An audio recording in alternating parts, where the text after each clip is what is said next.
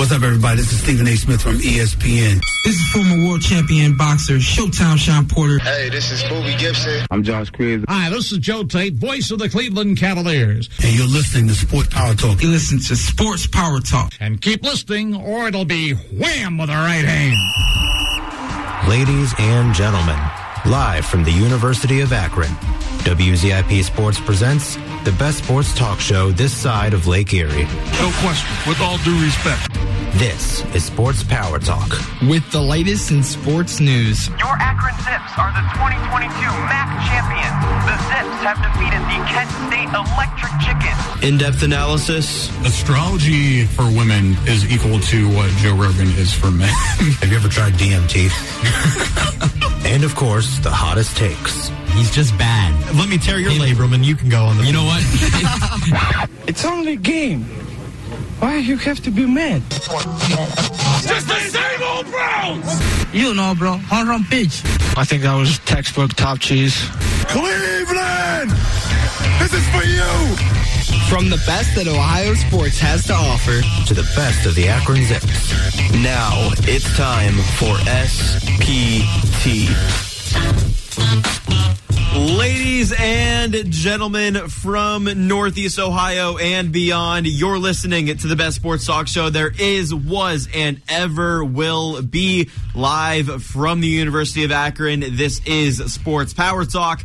My name is Jake Murrin, and I'll be the host of your show today. Of course, with every SPT, you can expect two voices alongside with me. First, he's 1/3 of the Hockey Talk podcast on SPT Overtime. He is the proud owner of Rushing the Cowboys. It is Casey Rush. It feels good to not talk about the Cowboys, especially today. So I'm enjoying this hot summer day. How about you? Yeah, it's a beautiful day outside, Casey. And second, he made his SPT debut just 1 week ago. And I've never seen a man so eager to get back on the show as this man did. It's the better of our two Logans up here at WZIP Sports. It is Logan Buchanan. Hey, how we doing? The better of two, right, Logan? Better. You know it. Although, much respect to my boy Logan. Much respect. There's no beef between me and him, just Jake and him. Just yet. I mean, you'll get there with Congrove. Trust me. You'll get there. Oh, yeah. All right, well, usually on Sports Power Talk, we really try and address the three major sports, being football, basketball, and baseball, but today's show is slightly different. We'll leave football conversations for our questions in Hot Mic later. So instead, we have an hour of both NBA and MLB conversations to have on today's show. Later on, we'll predict MLB division winners, the drama behind the Yankees organization, and if one of the best Guardians on the roster should be traded. That will all take place in the second hour of the show, along with Hot Mic, where we answer all of your questions from our Twitter page at WZIP Sports. But we kick off today's show with the NBA playoffs. We'll break down the Western Conference Finals and Eastern Conference Finals, but we'll also rank the current eliminated teams in the NBA playoffs.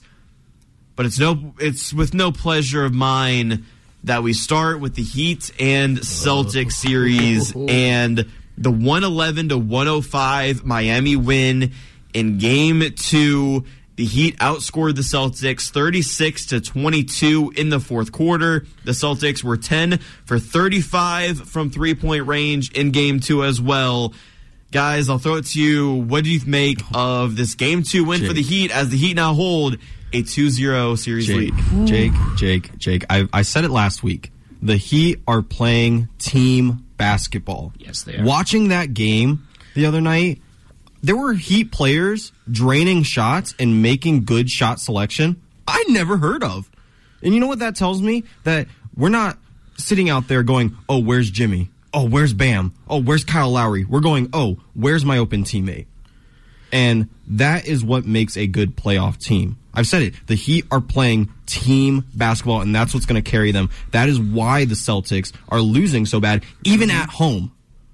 Yeah, I absolutely agree. As Logan, you touched upon, they are playing like a team. That's why they're pulling off this Cinderella run.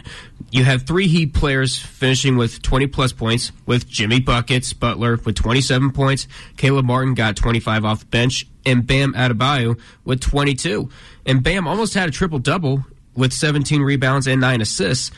And Logan, once again, you mentioned they play like a team through and through, while the Celtics relied on Jason Tatum. Yep, that was it. Grant Williams every once in a while, but that is what we've seen it in the past with teams like even my favorite team, the Warriors. We weren't playing as a team. We were looking towards certain role players to perform and just carry us. We can't do that in the playoffs. That's not a playoff team. Yeah, especially with Stephen Curry, you're just chucking him out on the floor and hoping he drains 3 after 3. Man. But Miami was able to... Yeah, Jaylen Brown couldn't do much of anything for the Celtics. He went 1 for 5 in the final quarter, while Miami outscored Boston 36-22 in said quarter, and Miami was able to take advantage of what was thrown at them, and here they are, 2 wins away from playing June basketball. Yeah, that they are. And that team brand of basketball that the Heat are playing with right now, both of you guys touched on it. It is very fascinating to watch this team play. And you look at the Celtics, who in Game 2, especially down the stretch, they, of course, kind of threw a Hail Mary every single offensive possession just to get back in the game. Yeah. But every single Hail Mary was thrown to Jason Tatum. Yeah, and here's the thing. I mean, you heard my rant last week about Jason Tatum. Sure, he puts up a record-breaking game. That's great and all. You can have as many records as you want. You can have the best stats, but if you don't win the games, it doesn't mean anything. Right. They're about to lose probably 3-0, because guess what? The Heat haven't lost at home yet. So they're going to Miami, and we're looking at maybe a 4-0 going into the finals.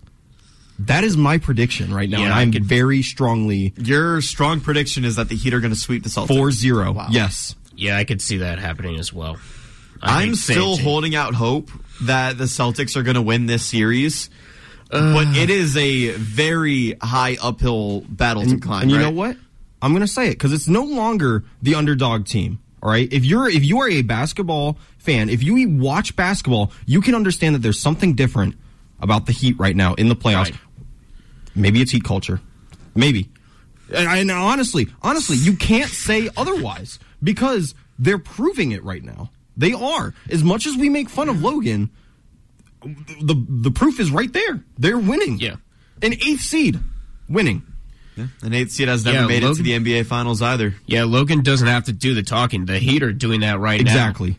Which I hate so much. I hate with everything I have that the Heat are being successful right now in the Eastern Conference Finals, and the fact that we're 8 minutes into the show and I've already received 4 texts from Logan Cosgrove himself about Jimmy Butler and the Miami Heat. That's the thing. During the full season, I was still skeptical about the Heat, but they're proving it right now. And whether that is, people say playoff Jimmy Butler, but honestly, it's the entire team's playing differently.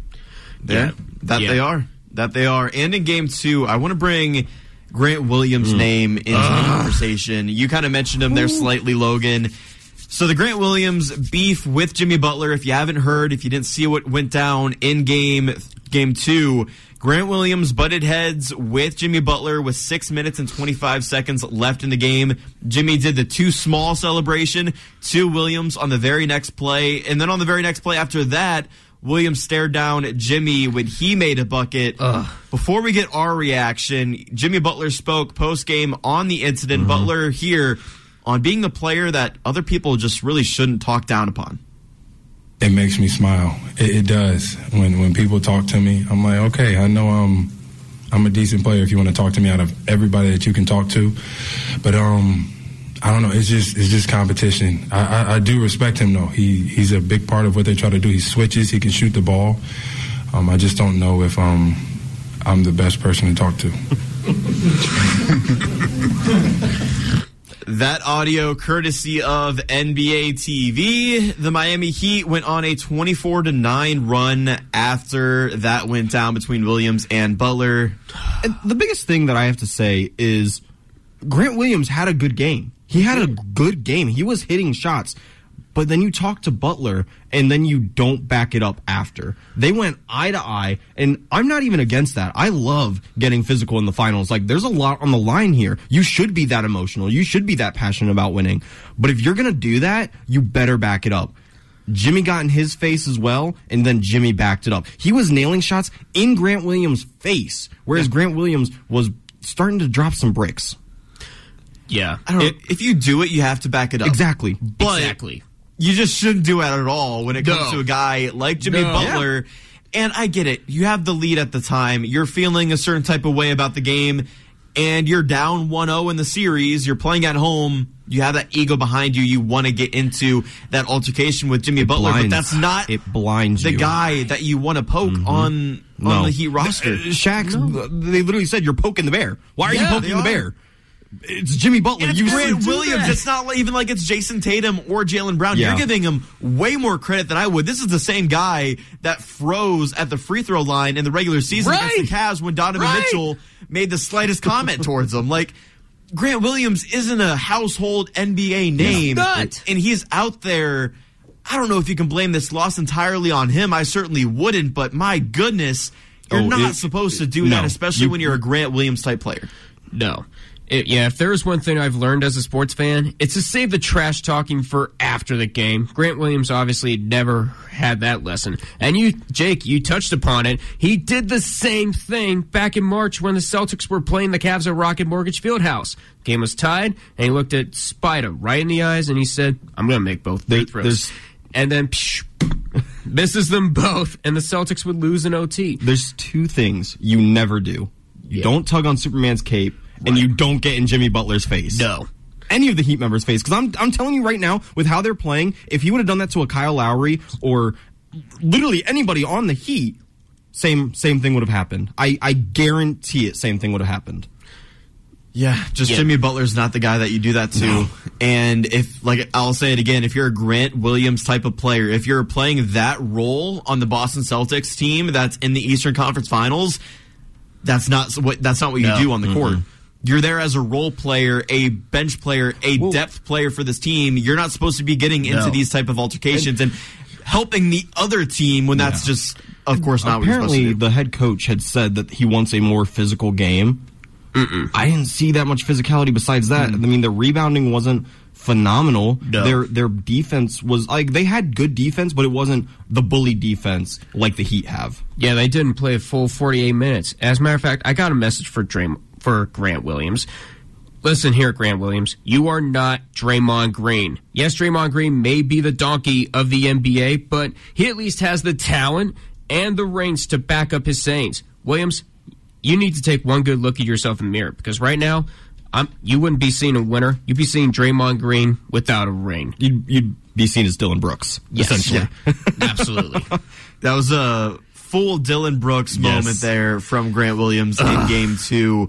Be seeing him in the foreign leagues here soon. Can I just add this too? The Miami Heat, they're playing in the Eastern Conference Finals. A lot of pressure going on this team. They're, of course, an 8 seed. They defied the odds against the Bucks. I think they were favored in the series against the Knicks. Let's be honest. I don't think so. I'm pretty sure they have been underdogs, because they're still underdogs against the Celtics. If you look, they are still underdogs. They're still favored to lose. I'm telling you, the series. I'm telling you, the amount of respect that the Heat are not getting for this run is kind of disappointing. And I know until I really feel like until they win the ring, they're still going to be looked at as underdogs, and that's a little disrespectful for what they've been doing. Underdogs, yes, but I think they are starting to get their respect after sweeping the Celtics on the road in the first 2 games. They're winning both games. I know they're still favored to lose the series, but I'm telling you, man, I think they earned their respect by winning those 2 games in Boston. But where I was getting with that is all this pressure in the Eastern Conference Finals.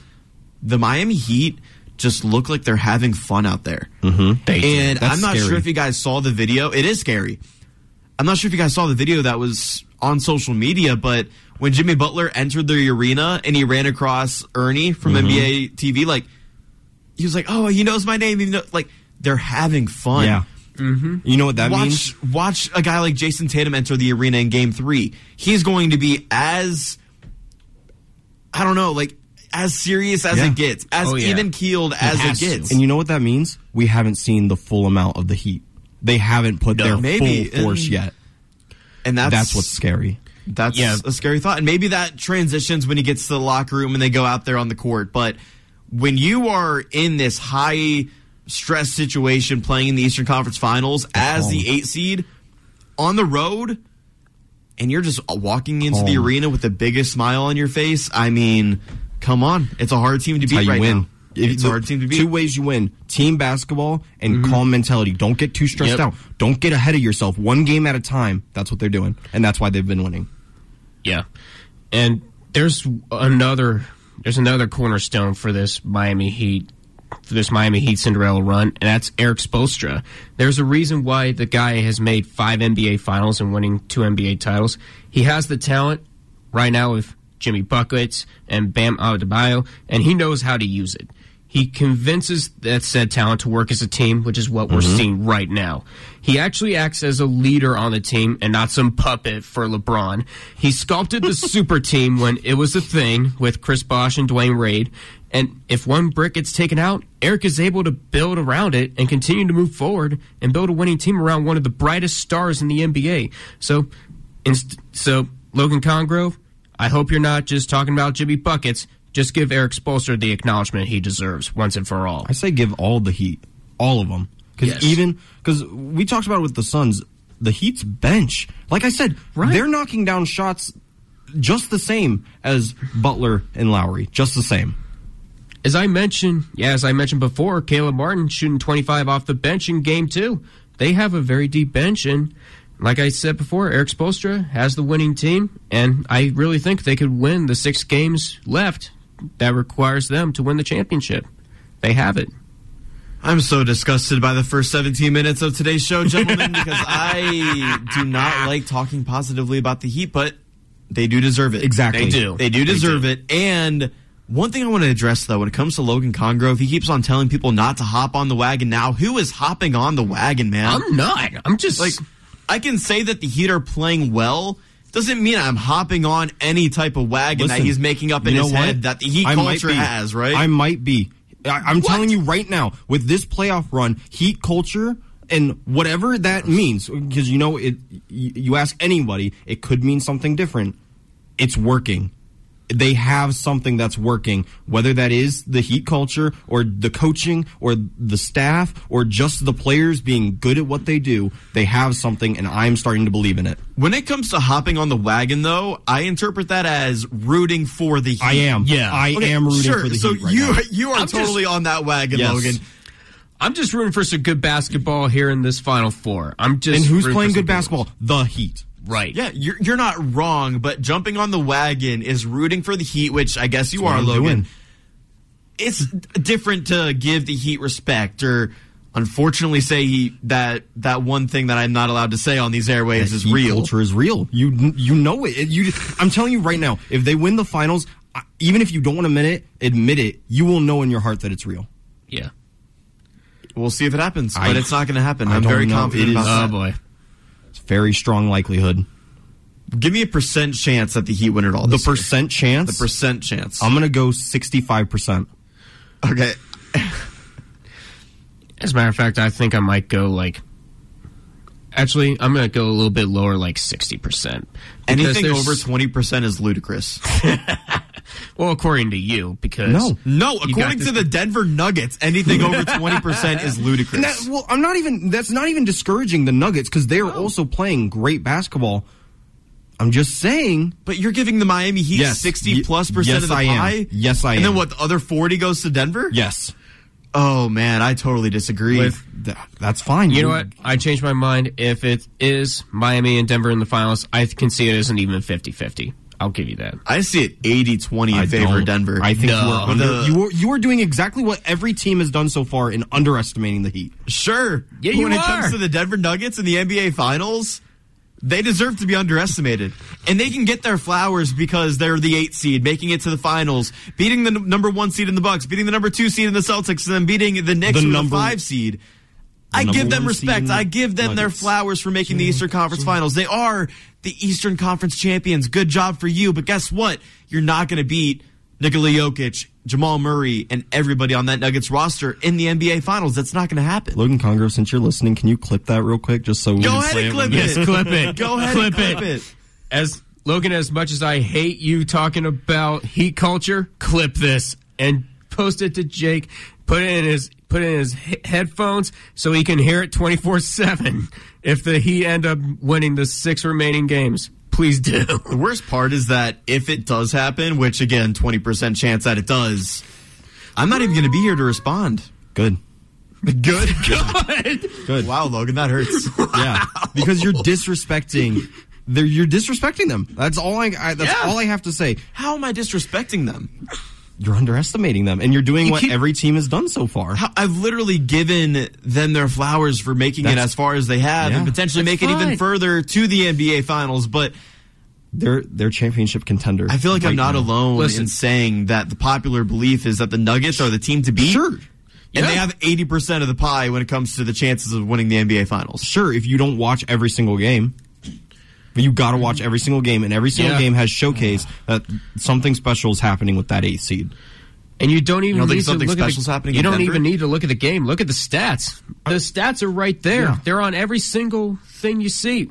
It's on your phone. It's on your laptop. It's on TV. Just look at the stats. It's unbelievable what the Heat have been doing. And guess what, Casey? The stats for the Denver Nuggets are that much better. So what? I don't know if that's true. I really don't. Here's the thing. The Nuggets, of course, beat the Timberwolves. Yeah. Shocker. They beat the Timberwolves. Wow. Then they beat Phoenix, who didn't have a bench. They're beating Lakers, who don't have any defense, and their offense is starting to go away. Whereas the Heat beat the Bucks, the Knicks, who showed up against without Cleveland. Giannis at full health. Without 2 games of Giannis. Giannis didn't even play 1 game, but that still doesn't sugarcoat the fact that the Heat have been doing very well during their Cinderella run. But I'm still giving them respect for beating the Heat because I thought there was no chance that they would, even with Giannis, of course, leaving Game 1, out for Game 2 of that series. I still give them respect because Giannis coming back in Game 3, I think, I still had the Bucks winning that series. Of course, the Heat would go on and win that first-round series, but I like the way you were taking that, Logan, and saying that the Heat have played stronger competition in the first round. Yes, they have, and they've Nuggets, beaten that competition. And that's not a bad argument. I know. But the Denver Nuggets are the team to beat in the NBA right now. They are, and the Heat are the team that's going to beat them. I'm just hoping that the NBA Finals between the Heat and the Nuggets is as good as advertised. That's all I hope for. That's all I hope for. That's a 7-game series for a right good there. 7-game series. That's all I can hope for. I don't even know if it goes to 7. You're ridiculous. You're right now. ridiculous. You right are now. just. Your beef with Logan is so strong that you are discouraging the Heat. It's not even that. Look at it from a player standpoint. Who's better, the number one player, Jimmy Butler or Nikola Jokic? What did I just said? You don't have to look at the top player. You need to look at the team. And the team of the Denver Nuggets is better. That's where I'm getting at here. Who do you? I don't think so. Nikola Jokic. You go to Jamal Murray. You go to Aaron Gordon. They have Michael Porter Jr. They have so many guys on that Nuggets roster. Every single time I look at a stat sheet for the Denver Nuggets, you have at least 2 players scoring 25 plus, and then 4 other guys who are scoring in double digits. Yeah, and I understand Jamal Murray, Nikola Jokic, and Aaron Gordon, and all those players for the Nuggets. But for the Heat, you just pull random teams out of a hat, and other than Jimmy Butler, and that's who's going to have a good. That's who's going to have a good night for you. But you have Jimmy Butler, Bam Adebayo, right, and then what? I know Gabe Vincent had the game of his life, right, in Game 2, or not Caleb Martin, excuse me, scoring 25 points in Game 2 in that Heat win. Just, the Denver Nuggets have a deeper roster, and they're the team to beat in the NBA right now. I don't understand how you guys are giving 60+% chance to the Heat when the Nuggets have the better roster, and they're favored to win the NBA Finals right now. Hey, I changed mine to 50-50, okay? So I still think that's crazy. I don't know, man. I have been proven wrong every single step of this playoff series. That's very true. Yeah. Bucks were my finals prediction going to the finals against probably the Nuggets. I think is what I said. Beat them. Of course, Phoenix. Yeah, you got Jamal Murray, you got Jokic, and then these NBA playoffs have just been entertaining. That's all I can say. And all Cinderella stories come to an end right now, guys. I mean, if you look at, I don't know, March Madness, for example, Cinderella stories every single year in March Madness, how far do those Cinderella teams go? Sometimes they make it to the NCAA championship game, but they never win. Like, these Cinderella teams, those 15, 16 seeds, they win 1, maybe 2 games, and that's where we are at with the Heat. They might make the NBA Finals, but there's still work to do, and I think the Heat realize that. we're talking in absolutes here as if it's going to be a Nuggets Heat finals. And while that might be the popular opinion right now, they still have work to do against the number 1 seed in the Eastern Conference, against Jason Tatum, against Jaylen Brown. And if those guys can figure it out and figure out how to play in the fourth quarter, Jason Tatum doesn't have a made field goal in the Eastern Conference Finals in the fourth quarter yet. If they can figure out those things, if they can correct those errors, we could be talking about Nuggets Celtics in the finals. I'm going to stop you right there and when it comes to Cinderella teams never winning the championship, because as an avid hockey fan, if you remember 2012, the Los Angeles Kings did win the Stanley Cup. They were the number 8th seed, and this could be a 2012 Los Angeles Kings style run for the Miami Heat, but of course you have to go past the Denver Nuggets, but it's going to be a tall order, but hey, it's going to be explosive. I don't see it. I don't even want to respond to you comparing NBA pro athletes to college March Madness players. I'm not. Yeah. I'm comparing Cinderella stories to Cinderella stories. If there's any Cinderella story that's going to make it, it's the Heat in 2023. Yeah, Cinderella stories are rare to come by, but when they do, it's extra special. Of course, it's not going to be special for you because it involves... What about when the Cavs won the chip after being at a 3-1 disadvantage to a team who set the record for most wins in a season? That's a Cinderella story. Sure, in the finals itself, but they didn't go on a Cinderella run. It wasn't like their road to the NBA title they were the favorites. Saying like this can't happen. They were the number one. They were the number 1 seed in the East last year. And a lot of people were actually predicting the Warriors and Cavs rematch in the finals. I feel like we're going to talk about the Heat for like the next 3 hours. Yeah, we'll see. We'll see how this show goes. If I were to break it down into percent chance to win the NBA title right now, I would give 70% to the Denver Nuggets, 20% to the Miami Heat, and the remaining 10% to the Boston Celtics, because I'm not counting them out quite yet of the Eastern Conference Finals. I would be. You give 0% to Boston. I would give less than 1% to Boston. Less than 1. They have to play down at the 305 starting tonight, I think. Yes. Which is game 3. Yeah, and they've shown that the former American Airlines Arena, the KSAR Center, is one of the toughest environments in all basketball. When their fans show up in the third quarter. Hey, I don't think the Heat fans are not going to be leaving the building anytime soon. I don't know. Even Logan Congrove talks negatively about his hometown Heat fans, about how they show up in the arena. But hey, we'll leave the Heat conversation there. I don't want to talk about the Heat anymore. When we come back from break, we'll talk about the Western Conference Finals, the red-hot Denver Nuggets, a team that, of course, is going to go on and win the NBA Finals. We'll talk about that and so much more. We're only getting started here on Sports Power Talk 88.1 WZIP.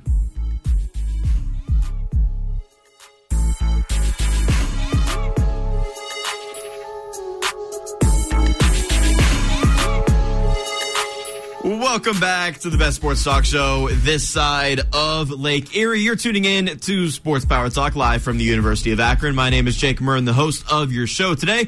Today I'm joined by Casey Rush. No emergency alert system test is going to stop us now. Yeah, I guess we got cut off there in the first segment. When that happens, when we're on air, guys, we have no idea what's going on. So we do apologize that you missed out on some of our Heat slander, our Heat praise. If it was during our Heat praise, I'm happy that it happened. If it was during our Heat slander, I'm happy about it.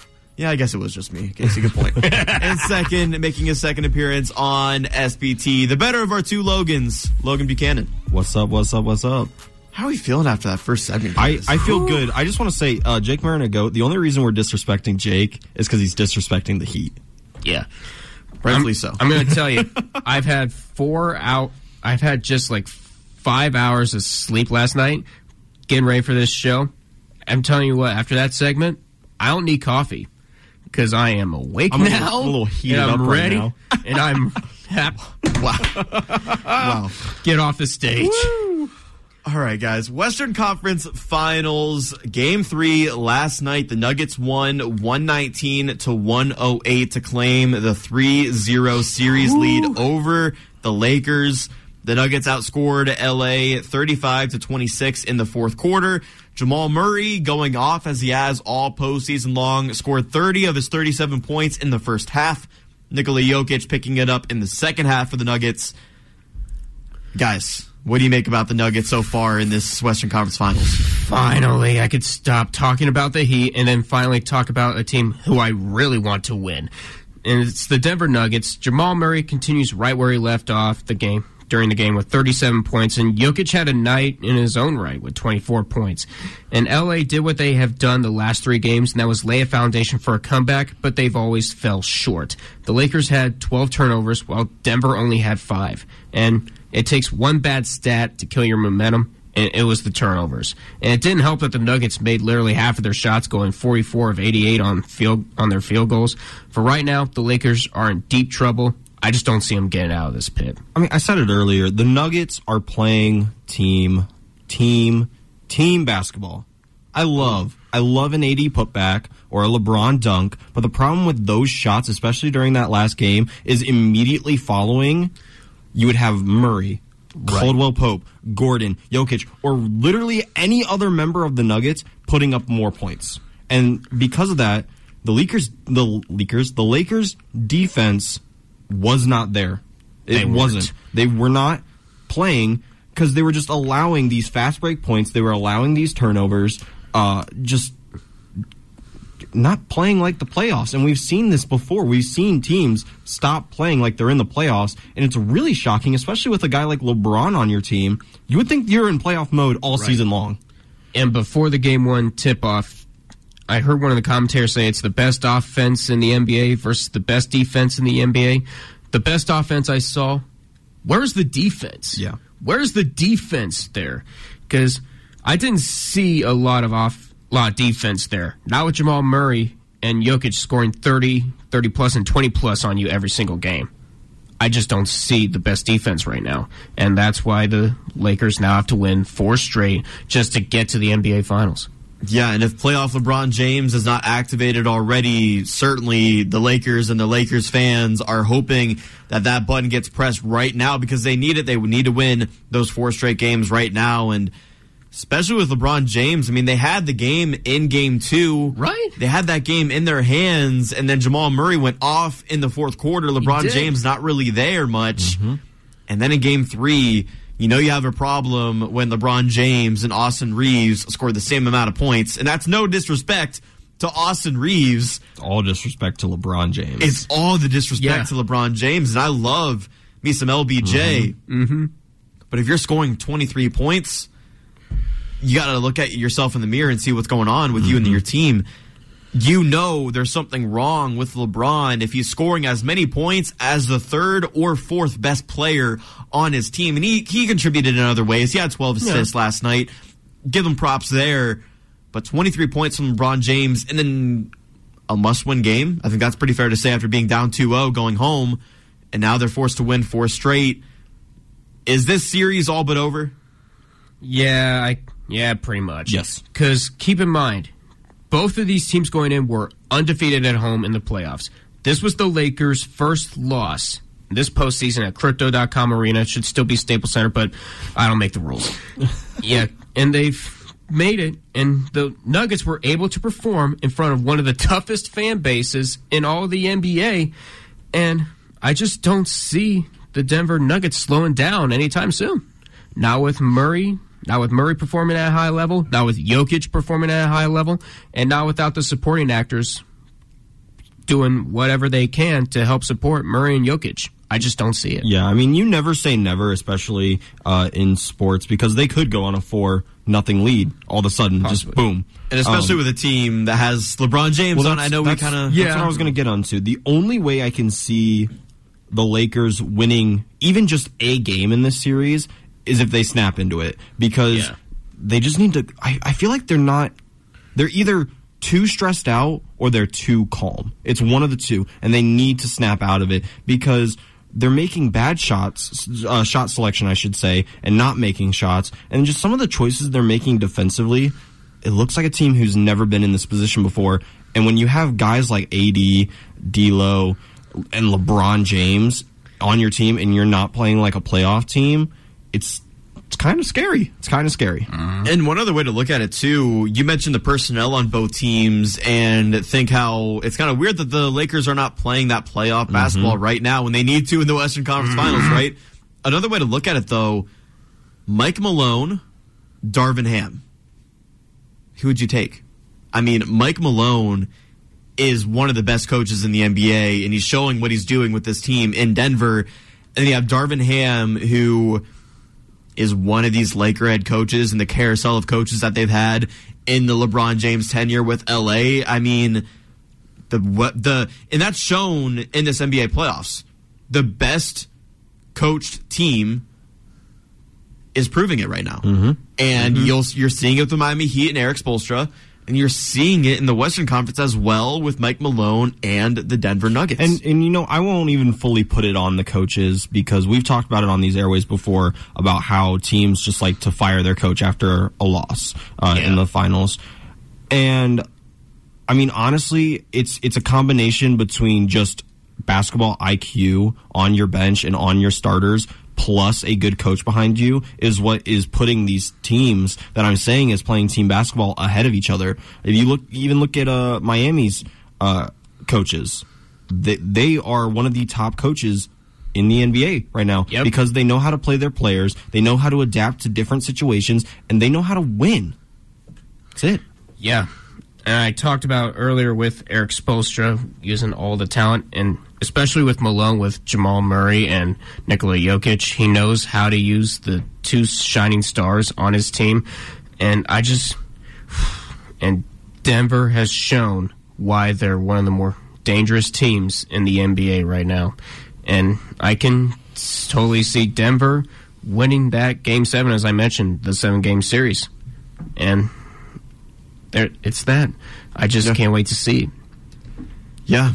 I mean, the teams right now in the NBA playoffs that are the most well-coached and the teams that have the deepest rosters are going far, and maybe that's the new age of the NBA right now, having a deep team rather than a star-studded team. I'm so sick of star teams. Sick of it. Well, we saw in the Suns. We kind of see it here in the Lakers, and both those teams could be sitting on their couches tomorrow night in Game 4 in the Lakers. Well, series, the Suns are right now, but the Lakers, they're one loss away from doing that. If you want to win the playoffs, you cannot rely on 1, 2, maybe even 3 guys. You need to play team basketball. Right, the Cavaliers didn't do that in 2018. And look at what happened. The Cavs this year, the Sixers this year, the Warriors this year, the Celtics this year, because it's going to happen. They're going to rely too heavily on Jason Tatum, and the Lakers right now are relying too heavily on AD and LeBron.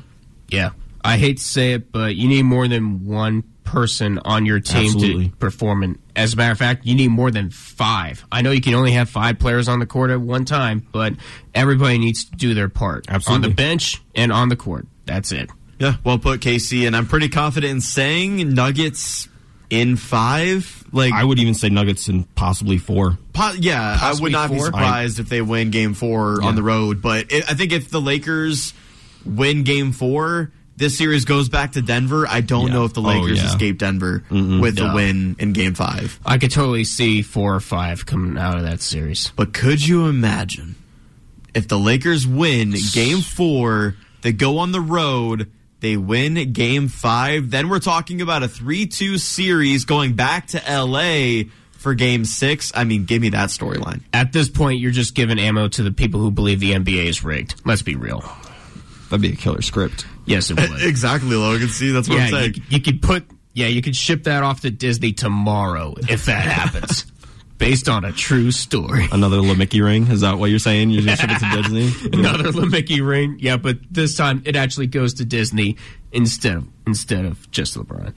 Hey, I would love to see it. Just give me more LeBron James in the playoffs. That's all I really ask for. Extend the series beyond Game 4, potentially being able to do so after Game 5.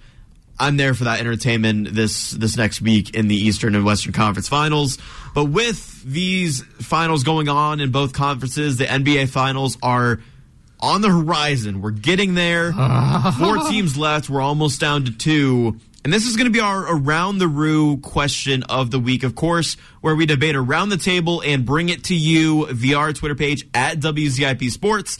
And that question is, what is your dream matchup for the NBA Finals? Throw away the series leads for both teams. Your dream matchup. There's 4 possible combinations. Those are going to be our 4 options in the poll. I'll get that ready when you guys answer. But what is your dream matchup this year? At this point, right now, you know what?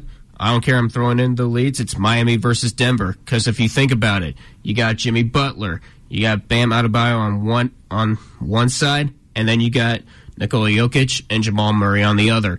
You have all this talent, and either Jimmy Butler or Jamal Murray or Nikola Jokic and Bam Adebayo is going to walk out of here with a ring. I can't wait to see that series if it happens, which it's very possible. Nuggets Heat, the dream matchup for the NBA Finals for Casey Rush. Logan Buchanan. Yeah, I'm going to say we kind of already have it right now, but I still want more respect on it. All 4 teams right now were the same teams that fought in the bubble. Right. In the conference finals and then into the finals. My dream matchup would be Lakers Heat, just so we can put a stamp on that finals, that 2022 finals and that championship wasn't a fluke. It wasn't everything that everyone's been saying, LaMickey ring or Heat don't deserve it. Heat aren't that team that should be a finals team. That Lakers team shouldn't be it. I think it would finally put a stamp on that. Do I think Lakers Heat? Not really. But It would be kind of cool to get that stamp and just finally put that argument to rest. Well, that's interesting. Keep that in mind for your dream matchup, Logan, here in a little bit. My dream matchup, though, and I think I speak for the people here. I think this is going to be the answer that most people vote for Around the Roo. There are some Heat fans here. They'll vote for the Heat in whatever dream matchup they have. But my dream matchup, it's Lakers-Celtics, guys. Wrong. No. You're wrong. That's the nightmare scenario. My most dreadful. That is my most dreadful. How is that most dreadful? The history behind that. This is the ratings NBA Finals you're talking about right now. The history means nothing to me right now because it's the least interesting matchup. You get, LeBron's going to have another ring. Great. His legacy means it literally does not matter whether he wins this ring or not. It doesn't. His legacy is set in stone. Yeah, I'm not saying that at all. And then you get, Jason Tatum gets a ring. Yay. Grant Williams gets a ring. Yay. I don't care. I don't. It is not interesting at all. Grant Williams. What? I don't. I was the first name that came into my head after Jason Tatum because I didn't want to just say his name. Brown? I don't care about the Celtics, Jake. They don't deserve this. We don't want another Draymond Green with a ring. We already have one. We don't need another. You saying that the Lakers Celtics is a dream finals? No. It is. It's ridiculous. That's ridiculous. It is. It's nightmare. I think I'd rather be haunted by Freddy Krueger in my dreams. That's like you going, you know what?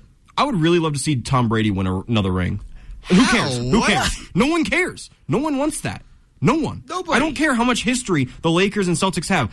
Good for them. They can have that during the actual season. Don't care about the playoffs, though, especially with those teams. Let me say this, because you guys are probably going to call me out for saying this as well. But the history, sure. If you're not taking my point on history, let me give you this point, okay? Lakers-Celtics NBA Finals would likely be the most competitive matchup of the possible NBA Finals matchups. You're ridiculous. You are ridiculous. Listen, I can agree with you on a history standpoint, but you're just going to awaken 2 of the worst fan bases in all the NBA. Give me the drama. I'm here for the drama. My team's not in it anymore. We have enough drama as it is in this NBA. I just think that's the most competitive series.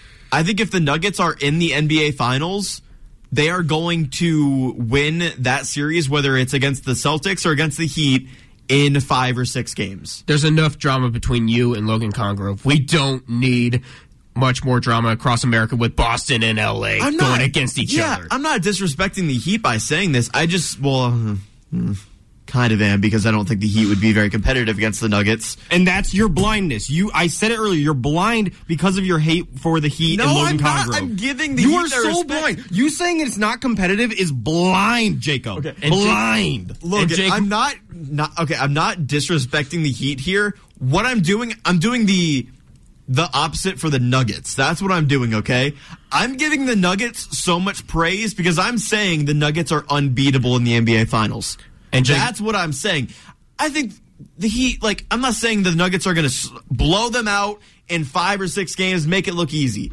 I'm saying the Nuggets are going to win in the NBA Finals against the Miami Heat, if that's the matchup, in 5 or 6 games, likely win games by a close margin, lose a game or 2 at Miami, and they're going to win. And Jake, I just think there's no other way that this story ends. And Jake Murgagoat, I see you on Twitter. Lakers and Celtics will get so many views. Yeah, because ESPN would love that. It's the ratings dream. It's a dream matchup for ESPN, not for us. It is. I want to see a new. I want to see a new one. I want to see a new guy.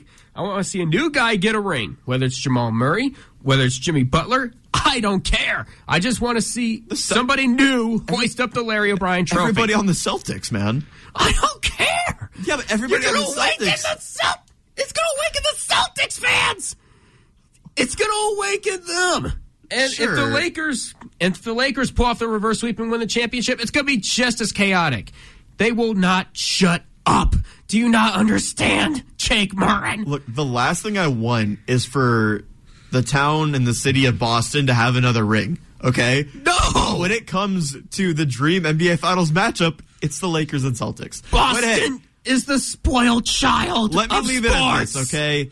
Around the Roo, the poll is on our Twitter page. It is live right now. Let us know what your dream matchup is for this year's NBA Finals. And prove me right, everybody. Like, just go over there, vote Lakers, Celtics, and prove you're on him your wrong. way. It takes 2 seconds. Wrong. A bunch of casuals if you say Lakers, takes 2 Celtics. seconds. Casual fans. Casuals. Nope. Nope.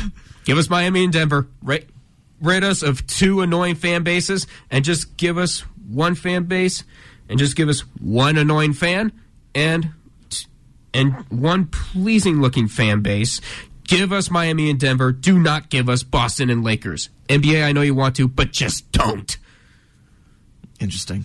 Logan, this is a very a funny situation we're in here because your dream matchup is my most dreaded matchup, and my dream matchup is your most dreaded matchup. It's mine as well. Your most dreaded matchup is Lakers-Celtics? Yes, my most dreaded matchup is Lakers and Celtics. Listen, on a history standpoint, that's fine. You get to see one of them end the 18th title debate once and for all. But at the other side is 2 fan bases that no matter who wins will never shut up. That is what we're seeing with Boston and LA. But Miami and Denver, please. I'm sure it'll get just as good as ratings as Boston and LA. You get to see Jimmy Butler versus Jamal Murray. You get to see one of them walk out of the arena with a ring. What a time to be alive if that happens. Well, my most dreaded matchup is Lakers Heat. Because, and this kind of gets into my Miami bias, guys, I don't want to see the Heat in the finals under any circumstance whatsoever, but the Heat would actually have a chance to win if they played the Lakers in the finals. Yeah, well, that's mainly because of one person. I just want an entertaining NBA Finals and not have to root against anyone. And I don't hate Miami as much as you do, obviously, because of Logan Congrove in the other room. But at the end of the day, you got a good Cinderella story versus a team that has not even made the finals in their history go on and try to win a championship on their first attempt. This is why I want Miami and Denver in the NBA Finals. That's why. Logan? I have nothing to say at this point. Like there's nothing more I can say to convince you of the absolute disrespect you are showing to the Heat right now. You know how many good things I said about the Heat in the first 15 minutes of the show? That's fantastic. You can say as many good things you want, making but progress. The disrespect is so real. And I'm not even as big of a Heat fan, but what they're doing right now, you can't say that they wouldn't have a... Your words, you said they wouldn't be as competitive, and I think that is blasphemy because I see them going to a 7-game series at the minimum against the Nuggets. I don't think they would be competitive against the Nuggets. That's correct. But I've said, the most competitive matchup in the NBA Finals right now is Lakers-Celtics. I think you're wrong. Well, yeah. Just any way I look at it, if the Nuggets make the NBA Finals, which we're all predicting, and I think a lot of people out there think is going to happen because they're up 3-0, of course, I think the Nuggets are the team to beat. I'm not they're going to win the finals. I'm not even looking at competitiveness here.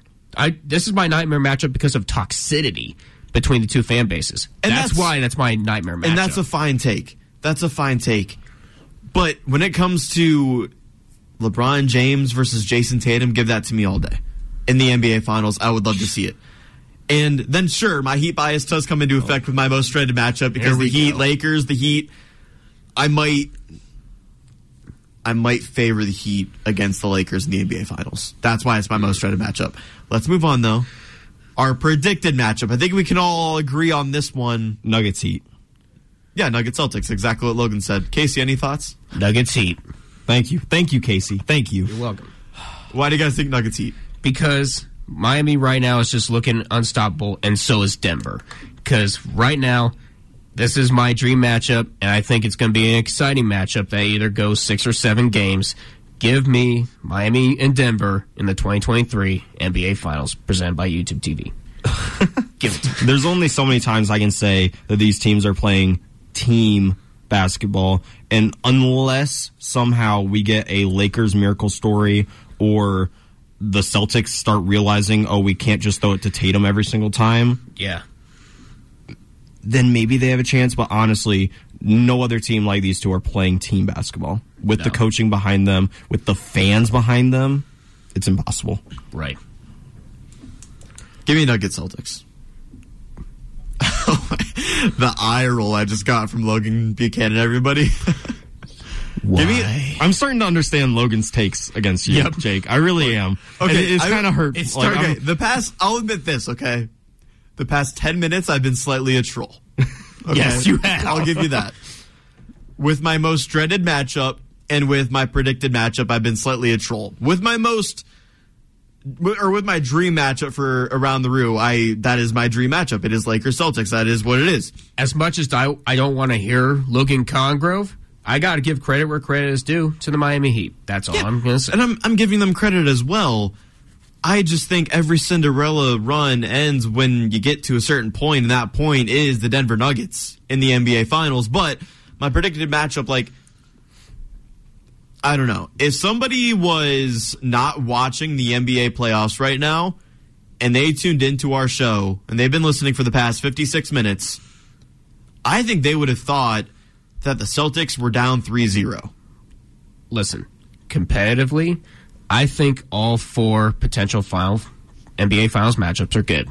I'm just basing my dream matchup based on toxicity of the fan base, and right now the least toxic right now is Miami and Denver. That's all I'm saying. That's fair. It's going to be a very entertaining Around the Roo question this week to monitor. Going what you just said, they might as well be 3-0 because they're going into Miami 2-0 with this Celtics team that's not even playing like a team. No way. They might as well be. And that's a fine take, Logan. But what I'm saying is they're down 2-0. It's not 3-0. And if the Celtics pull off a win tonight, I mean, the conversation around this series might flip. No. It might. With a win tonight in Miami, it might flip. We'll see what happens tonight in the Eastern Conference Finals. Even if you win Game 3 tonight, I still think you got to win Game 4 just to have a chance. You got to steal both games in Miami because if you don't, I think you're pretty much done. Sure, that's not a bad point. But then you go back to Boston, you win that one, where they and then just it's 3-2. I mean, sure, and the Boston Celtics have been miserable at home this postseason. They're 4-5 on their home court in the postseason, which is terrible. But it also proves that the Boston Celtics are very good on the road this postseason, which are where the next 2 games are being played in the Eastern Conference Finals. The Heat are very good at home. The Heat are good at home. The Celtics are not. Most teams are good at home in the postseason. Unfortunately, not the Celtics. The Celtics are not one of them. The Celtics are not one of them, but the Celtics have beaten other teams that have been equally as good at home as the Miami Heat. That's what I'm saying. I just don't see it happening, Jake. I hate to say it for your sanity and for your sake. I just don't see I just don't see the Celtics surviving. I just don't. I'm not counting them out. And I clip this off, Logan, because I could very well see the Heat making the finals. Right now, I think they have... We were talking about percents in the first segment, right? Mm-hmm. I would give the Heat 60-65% chance to make the finals right now. Is that bad? Yes. Like, I'm giving them credit. I am giving them credit. I'm saying that, in my opinion, like, statisticians and odds makers still favor the Celtics to win this series. I am saying on the air right now that I'm giving the Heat a 65% chance to make it to the NBA covering finals. your tail. That's what you're doing. I'm not. I'm not. Yes, you are. You're just trying to look good for Logan right now. At this last hour, that's all you've been trying to do. What I'm trying to do is the first 15 minutes of today's show, I was giving all the respect to the Miami Heat. And then, we talked about the Miami Heat a little bit further. And then, I don't know. I just feel like I'm not discrediting the Heat as much as you guys are making it out to be. That'll do it for our NBA conversations on today's show. And thank goodness for that. When we come back from break, we're going to kick off the second hour of today's show the best way possible with Hot Mike answering all your questions on Twitter at WZIP Sports. Before we get into the best sport in the world, baseball, don't go anywhere. You're tuning in to Sports Power Talk.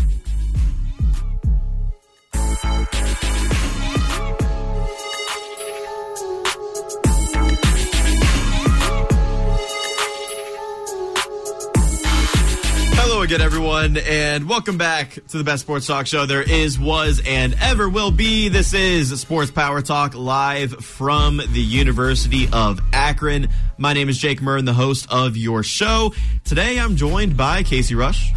It's finally time to stop talking about the Heat. Let's talk some baseball, please. Yes, NBA playoffs. In the past, we had a rowdy first hour talking about both the Eastern and Western Conference Finals. If you missed it, of course, you can listen to it all, SBT Rewind, when that's available on any podcast platform of choice. Go listen back to that stacked first hour of the show. And joining me as well on today's show, somebody that I made very upset in the first hour, Logan Buchanan. Hello. I'm really hoping that baseball brightens my mood here.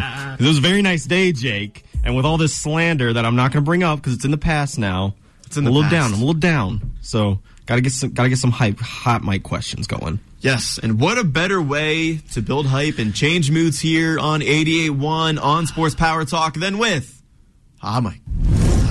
Let's get right into your questions from our Twitter page at WZIP Sports, as we do every single week on these airwaves. And we start with a whole lot of Jake Murnigoat questions, guys. Let's run through them. Wonderful. He's been roasting me on Twitter this past hour, okay? Yeah, rightfully so. That's your rightfully so. Rightfully so. All right, let's get into them. Jake Murnigoat asks, are bandwagon fans the worst type of fan?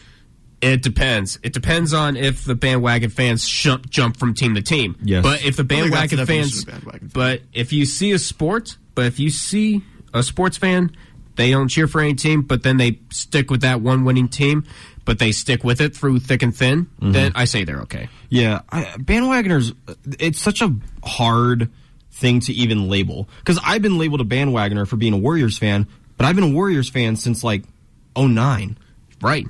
The team got good, and even then, whenever they face, the Cavs, I root for the Cavs. So am I a bandwagoner because I don't like my own team all the time? It's a hard question to answer. Yeah, if you're wondering why I'm part of the Steelers fandom, you can blame my dad and his brothers, because back in the 70s, during the Steel Curtain days, all three of them saw a lot of the Steelers. But unlike most bandwagoners, they stuck with the team through thick and thin. They've been fans ever since. And that's why I'm a Steelers fan, and it's part of my blood, and I'm going to stick with the team through thick and thin. That's all it is. Sounds to me like Logan Buchanan's fandom of NBA teams are more complicated than my Baker Mayfield fandom. Because I just hop to whatever NFL team Baker Mayfield plays on, and that becomes my favorite NFL team. I'm a Bucs fan right now. Let's go. No. Is that the worst bandwagon? No, you're not a bandwagon fan if you. No, you're not a bandwagon fan if you stick with one player. As long as you stick with one player or one team, then I'd say you're okay. Well, Jake Murnigoat is asking what's the worst type of sports fan, and if it is bandwagon fans, I'm saying is being a Baker Mayfield fan I don't even know worse. if bandwagoner fans are the worst. Yeah, you're right, because Pittsburgh Steelers fans are the worst. Direct shot at both Casey Rush and Pat Weber, by the way. I'm right here. Casey, I do not care. You know what Pittsburgh the worst, Steelers fans the worst are the worst. fans are? It's the ones that go to the bird bath for the Orioles games. Those are the worst. Bird bath for the Orioles games. Well, that's a direct shot from. I'm pretty. Now you're just going to get Jake Murren to go to roast you on Twitter even more. Would you sit in the bird bath section, Casey? Do you know what it is? I don't want to visit Baltimore anytime soon and go to a Orioles or Ravens game. But explain it off, Mike. Well, do you know what the bird bath section of Orioles Stadium is designated? Explain it. Okay, so when the Orioles hit an extra base hit, like their dugout would always go to the sprinkler. They put water in their mouth and then spew it out as a sprinkler when they would get an extra base hit. Now they have a designated section in their stadium. $20 tickets this season. You sit in that seat. Whenever the Orioles get an extra base hit, you get sprayed with water. It's dumb. Yeah, no, it's dumb. Yeah, no, thanks. I'm going to get my upper deck tickets and call it a day. Who wants to be wet sitting at a baseball game? The sun will dry you out. Yeah, but you're sitting there in what if they go on a huge run? Then you're just getting constantly sprayed with water. It's bad. I don't want to sit in wet seats watching baseball. I want to be comfortable. If you're a true Orioles fan, you're sitting in the bird bath. I'm not a true Orioles fan. Well, I'm not. That's what I'm saying. But if I wanted to get sprayed, I would go to Cedar Point and ride Thunder Canyon multiple times. I'm just gonna say that. I think it's cool. Logan didn't want a wet hot dog. I don't. No, I don't. All right, yeah. So Pittsburgh Steelers fans are the worst sports fan. We decided that. Let's move on.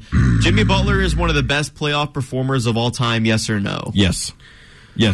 He's getting there. But I wouldn't even say getting there. I mean, he's top 3, 100%. Yeah, he is top 3, but I want to see Jimmy. But until Jimmy Butler gets a ring, then I respect that answer. I 100% respect that answer. Until Jimmy Butler gets a ring, then if he gets a ring, he shoots up in the top 3. Mm-hmm. Look, the question is phrased: is one of the best playoff performers of all time? I agree with that statement. Yeah. Yes, I agree. See. Finally, some agreement. See? No, not only agreement, but some heat love out of Jake. Okay? You're Jimmy. Don't even lie. You're Jimmy Butler loving, not Heat loving. Only took an hour. They go hand in hand. Not always. Come on. Well, first player that comes to mind when I say Detroit Tigers. Miguel Cabrera is mine. I'm going to go Matthew Boyd. I think he's their pitcher right now. Yeah, it's got to be Miguel Cabrera, even though he wasn't originally on the Tigers, but he did become a member of the Tigers, and he's still one of the few players from the Tigers organization. I don't know much about the Tigers, so I just went with the first one that I remember. I mean, the only Detroit Tiger I knew is Miguel Cabrera. That makes sense. I'll answer one more from Jake Murren to go. Are the Heat better without Tyler Hero? Like I said before, Eric Spoelstra is able to build a winning team no matter who gets taken out. And Jimmy Butler, Bam Adebayo, and whoever was on the Heat bench will continue to step up like they've done throughout the playoffs. Yeah. I couldn't really say better or worse without Tyler Hero because they are able to adapt so well that it has been kind of a flawless transition between Tyler Hero playing and him not. So I don't know. Something to be said for Eric Spoelstra and what he does. Yeah, absolutely. Team, right? Yeah. I don't know. I think Tyler Hero is such a unique skill set. Mm-hmm. No, I mean, a lot of people have his skill set, but not a lot of people have his skill set on the current Miami Heat roster. That's what I'm trying to say. In terms of the shot-making ability, I think he would add more to the team than detract, which, he's been out with an injury. So I think that the Heat are better with Tyler Hero. Yeah, I mean, I can agree with that. We move on. Aaliyah Craig asks, who has made the largest impact in your decisions to choose this career path? What career path are we talking? Like, just in general or like radio, sports? What are we talking about? Just what's your dream career path and the person that influenced that the most? I mean, currently I'm kind of on a slated path to be a social media graphic designer type of vibe.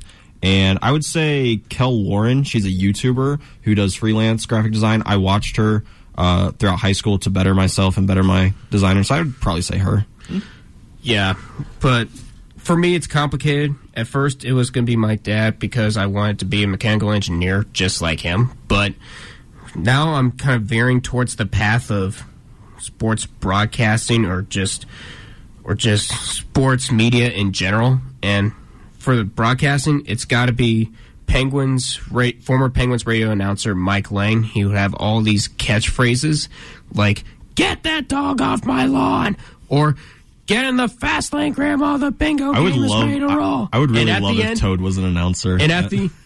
Ladies and gentlemen, Elvis has just left the building. The Penguins have won.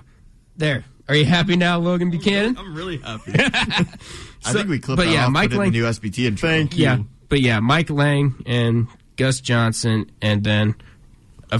And I got to give a special shout-out to Tom Grossi. He's a YouTuber with nearly 500,000 subscribers on YouTube. Please subscribe to him, Tom Grossi. He's a diehard Packers fan, but he supports covers every single team in the NFL. But Grossi's hilarious. Be sure to check him out. You mentioned Gus Johnson there too. Legend. Yes, love him as a sports broadcaster. Oh, he made the catch. Touchdown. Yeah. He's just one of the more energetic broadcasters that we have ever seen and heard. Absolutely. For my answer on this one, I think I might have told this story on air before, but I'll tell it again quickly. My high school freshman English teacher, Natalie Tannehill at Green High School, she was my favorite teacher throughout high school. I had her for language arts in freshman year. And come around to junior year, I see her name attached to a course called journalism.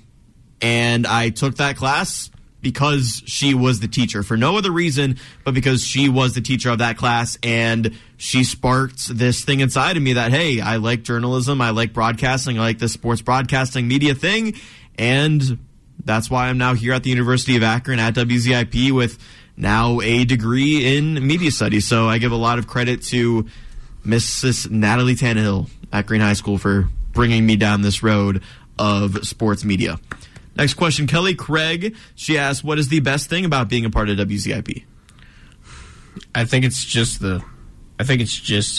wanting to fulfill your passion and then meeting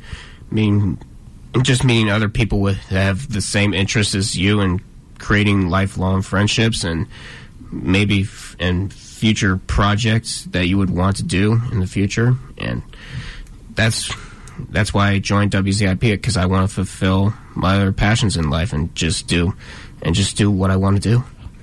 I'd have to say it's kind of like a spot on campus that's mine. Yeah. Like, coming in, if you aren't a part of an organization, or even if you're part of a club but they don't really have a designated spot, WZIP is our spot. We come up here, maybe eat lunch, chill out, hang out. I mean, Jake, absolutely. How many times we had fight night watches up here? It's just a place to be and to meet people with similar interests, like you said. It's just a nice little, that's my spot. That's my place on this campus.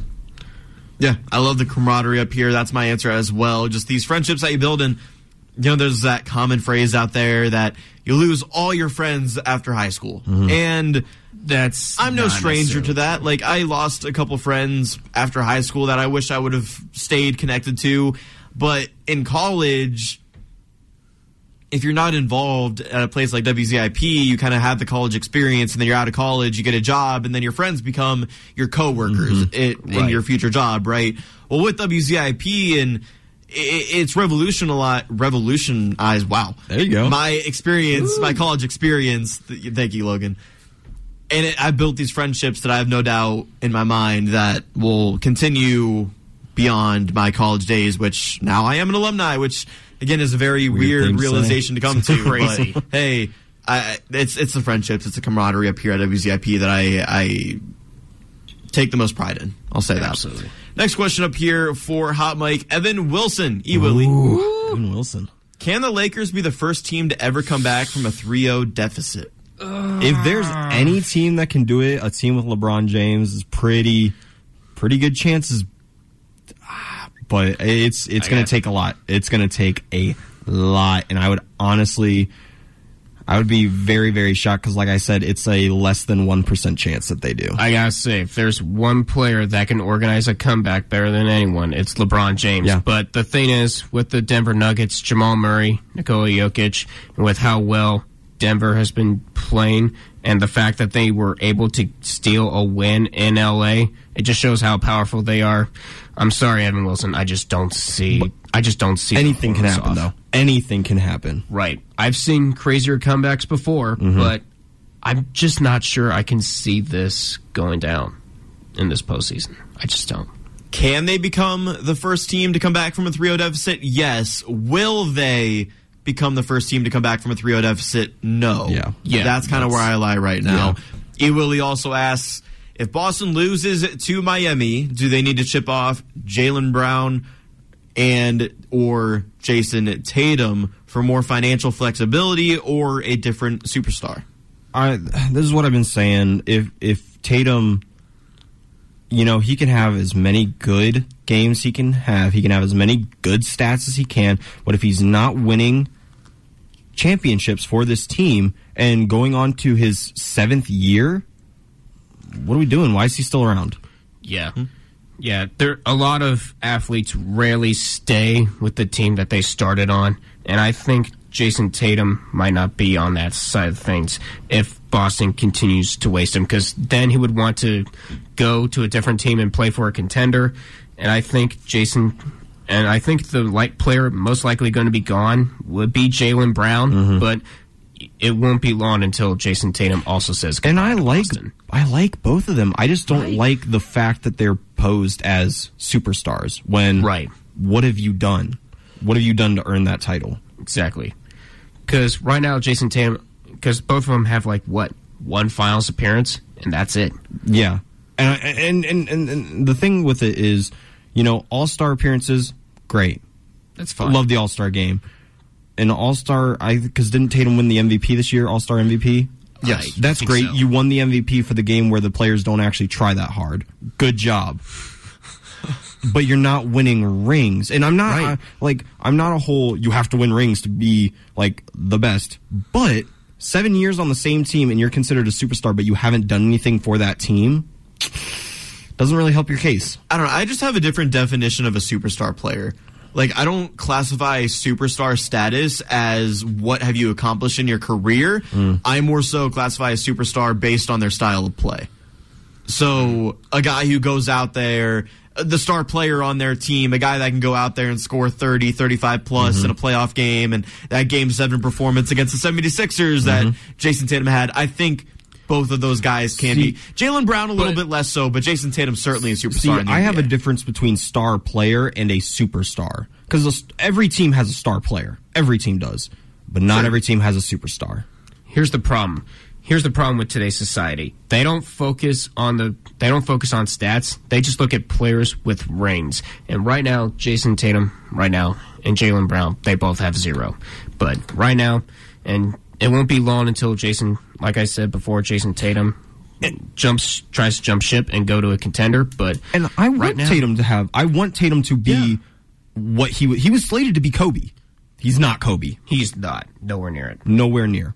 I don't care about his stats. I don't care about his all-star appearances or his all-NBAs. It doesn't mean anything if you're not doing anything for the Celtics, because the Celtics are in the same position they are when they drafted him. Interesting, man. A lot of Jason Tatum slander on SBT today. He just needs something new, something different. Fair enough. Logan Congrove in Hot Mic says, Jake, let's give Alex Henry his flowers and talk about how awesome Cage Thunder 21 was. Nasty Nick Nash. Yes, last night at the Chaparral Center in Akron, Ohio, on Arlington Road, Cage Thunder 21 went down. Main event, two guys I know very well, Kyle Crum versus Nasty Nick Nash for the light heavyweight title for Cage Thunder. And you had the greatest MMA commentator in Ohio on commentary. Yeah, Alex Henry did a great job, as always. And Nasty Nick Nash, what a fight. Made it look somewhat easy. He was kind of caught in a submission in the first round, but didn't look too threatening. And then the second round, he got it done inside the distance. And Nasty Nick Nash, your new Cage Thunder light heavyweight champion. It was a very entertaining night at Cage Thunder 21. Lots of finishes as well. Bit of a shorter card than I'm used to, which I'm always for. I'm more for less fights, less matches, and more entertaining than let's load a card with a ton of fights or a ton of matches. It goes too long. That's my opinion. But Move on there. Jim Skelza, first-time question asker for Hot Mike, I believe, has a couple of them here. When is the right time for the Guardians to panic? Don't panic. That is. I don't like that word. I think the better question is, when is the right time for the Guardians to make a change? And that's right now. They should be looking at people to be replacing, maybe replace a catcher, maybe start putting in guys who should be pitching rather than our starting pitchers right now. And, we're not doing too great, but we're not out of the game yet. So now is the time to start putting in these players to give them time and see what they do, because it's either they shine or you're in the same position you were and we're still have those woes. Listen, people, for as much as I've been slandering the Guardians for just winning 1 out of 3 in each of their series, calm down. We're desperate, not crazy. It's not time to push the panic button just yet, because we still have a lot of talent. There's still plenty of time to right the ship, especially in the worst division in all baseball. There's still plenty of time for the Guardians to try to make things right. Yeah, that's a good point, and I think it is time right now for the Guardians to make changes and consider those changes, like you said, Logan, but I don't think it's time for the Guardians to panic. No. Make those changes, see how they work, adapt to the effects of those changes, and then go from there. You're at a point right now in the season where it's still very early on. Exactly. You play 162 games, and you have a team like the Padres in the National League who are one of the favorites to win the World Series this year and represent the NL in the World Series. And they have a very similar record to the Guardians right now. And you look at the Padres lineup, and it's like, wow. That's the thing about sports, is anything can happen. And if we make these changes now, we're better suited for those later games and maybe possibly World Series games. But you have to make those changes now in the early season, see how it goes, fit your team, get it more equated. Yeah, well said. Next question. Are the Browns really a 9-8 team at best? No. Because if you listened last week, I predicted they were 11 and I believe 6. 11-6. I'm very hopeful. That is very hopeful. And as a Browns fan, it's kind of scary to say those numbers. But I don't think they're a 9-8 team at best. Yeah, at best, I think 11-6. Yeah. On paper, I see 11. At paper, I can see 11-6. But in terms of on the field, I can see like around 8-9. If I'm being completely honest, because this is the Cleveland Browns still that we're talking about. But you guys do well in trying to get talent, but the question is, does it pan out on the field like you would say throughout the whole entire season? Because you guys got 17 games to play, and do you guys do it? I'm not sure. And Casey only says that because at best the Steelers are going to go 1-16, right? You're being a little hopeful over there, Jake. I was thinking 0-17. Yeah, that might be more like it. There it is. You wish. That might be more like it, Logan. Thank you. 2 more questions for Hot Mike. Jim asks, are Donovan Mitchell here, are his recent comments about his love for New York troublesome to his future as a Cleveland Cavalier? Not at all. It's his hometown. He's going to have love for his hometown. Yeah. It's not like he was saying, man, I love the Knicks. The way they play basketball, I love the Knicks. No. It's different. Yeah, social media just needs to calm down. Like, anyone with a pulse can just look up where Donovan Mitchell came from, and it does say he's New York, born and raised. Of course he's going to promote his hometown. People are just going to slander him because he's playing for the other team. Yeah. And it's just not fair. No. I mean, just because I say, I love Barberton, that's my hometown. I don't hate Akron. Why does that equate? I don't think.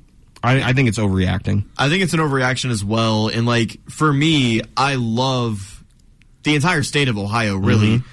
And if I go work in Vegas or wherever, as an example, and I profess my love for Cleveland or Akron or the state of Ohio in general, why does that rub anywhere else the wrong way? I don't really get it. Yeah. I don't understand that at all. And Donovan Mitchell, too, I mean, it certainly hurt on Friday night when the Guardians lost to the Mets to see Donovan Mitchell tweeting up a storm about how good Pete Alonso is. That was not great to see on social media, but something good about Twitter, and there's not many nowadays.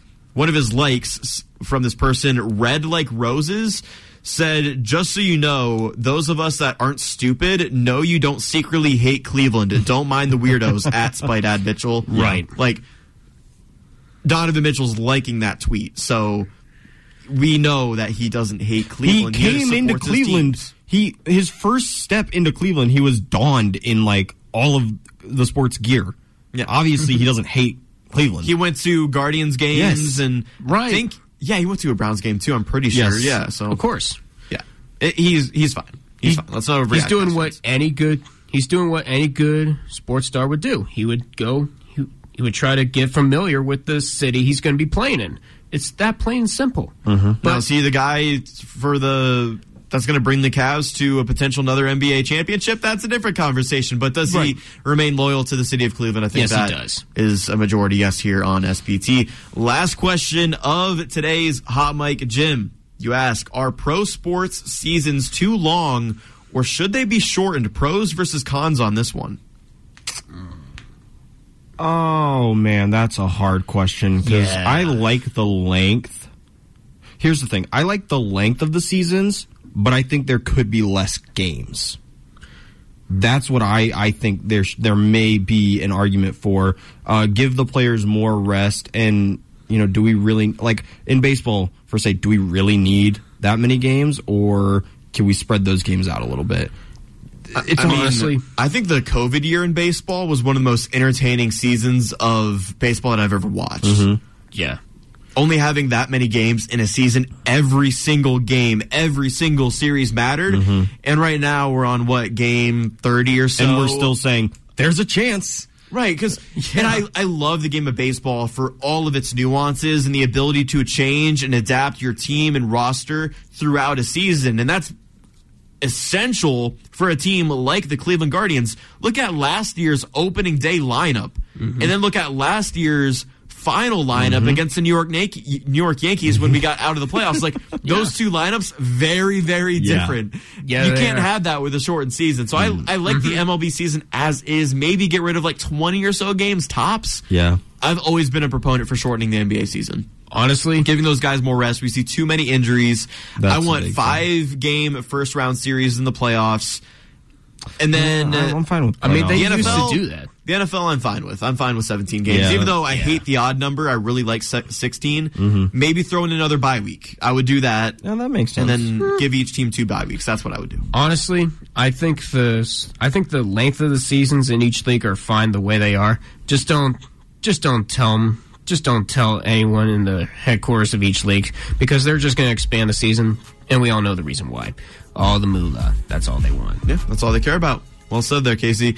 That's going to do it for Hot Mic, guys. An entire segment on today's show dedicated to your questions. And don't forget, every single week here on 88.1 at WZIP, Sports Power Talk, Sundays, 11 to 1. You know the gig, but we answer your questions from Hot Mic on Twitter at WZIP Sports. So if you want to get involved, you want to get your name shout out on air and your answers answered, or your questions answered, questions answered on these airwaves, just go over to our Twitter page every single week, ask your questions, leave them there for us, and we will answer them in a very fun and entertaining segment every single week here on Sports Power Talk. When we come back from our final break on today's show, finally, it's time for some baseball conversations, MLB Player of the Week, some division leaders, and some questions that must be asked about our Cleveland Guardians. You're not going to want to miss it. It all happens next on Sports Power Talk.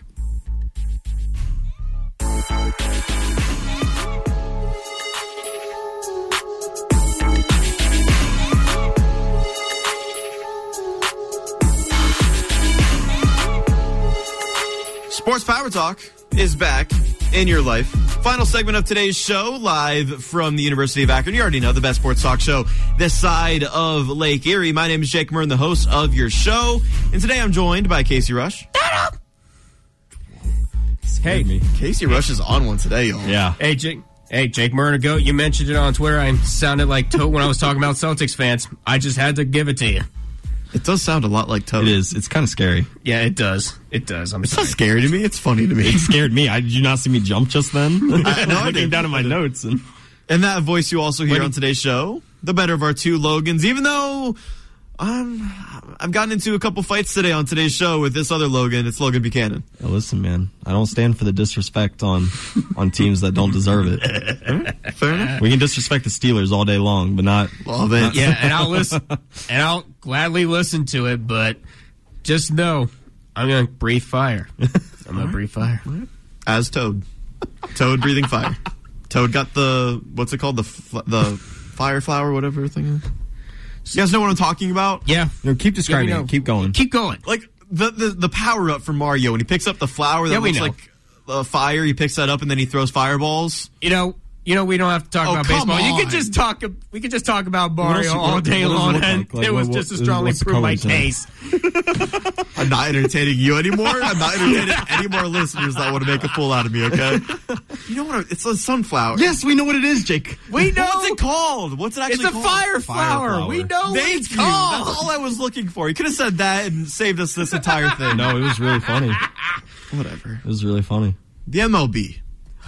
It's going on right now, in case you didn't know. And also, Sports Power Talk. Yeah. We do this thing every single week where we do MLB Player of the Week. If you don't know what that is, it's where each of us picks one MLB player to feature for Player of the Week, regardless of position, and could be for accomplishments both on or off the field.